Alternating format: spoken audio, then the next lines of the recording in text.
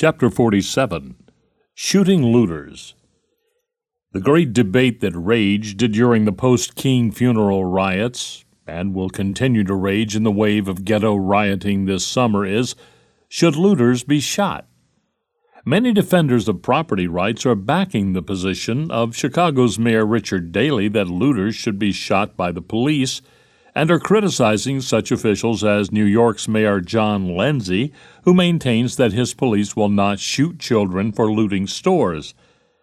The issue is being posed, the lives of the shooters versus the property rights of the merchants. Those libertarians who favor maximum force to stop looting had best reconsider their position. Would they, for example, favor executing a young lad who steals an apple from a fruit stand? If not, why not? Are not property rights sacred?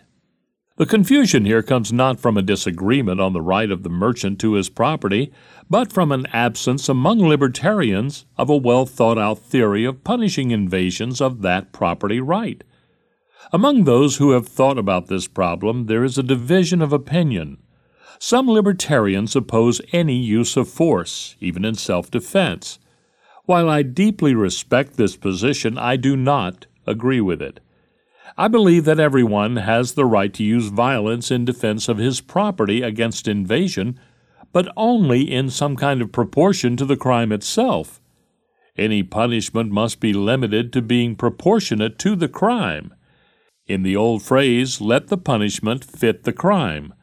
Therefore, if a man is attacked by a criminal and his life is in danger, he has, in my view, a perfect right to defend himself by any means necessary, up to and including the killing of the attacker.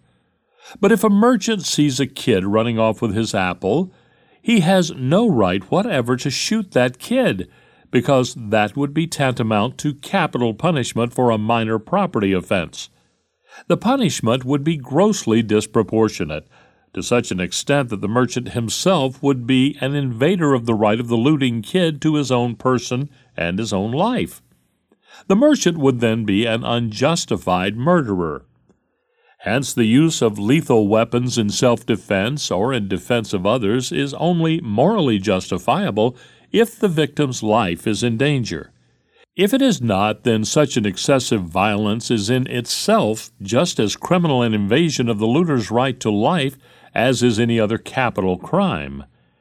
Every man, then, has a moral right to his own property, which includes above all else, his property and his own person and life.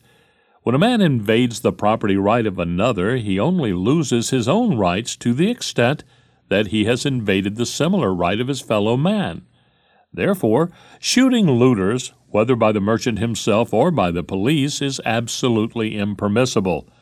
The right to life, after all, is more important than the right to own a camera or a color TV set, as important as the latter undoubtedly are.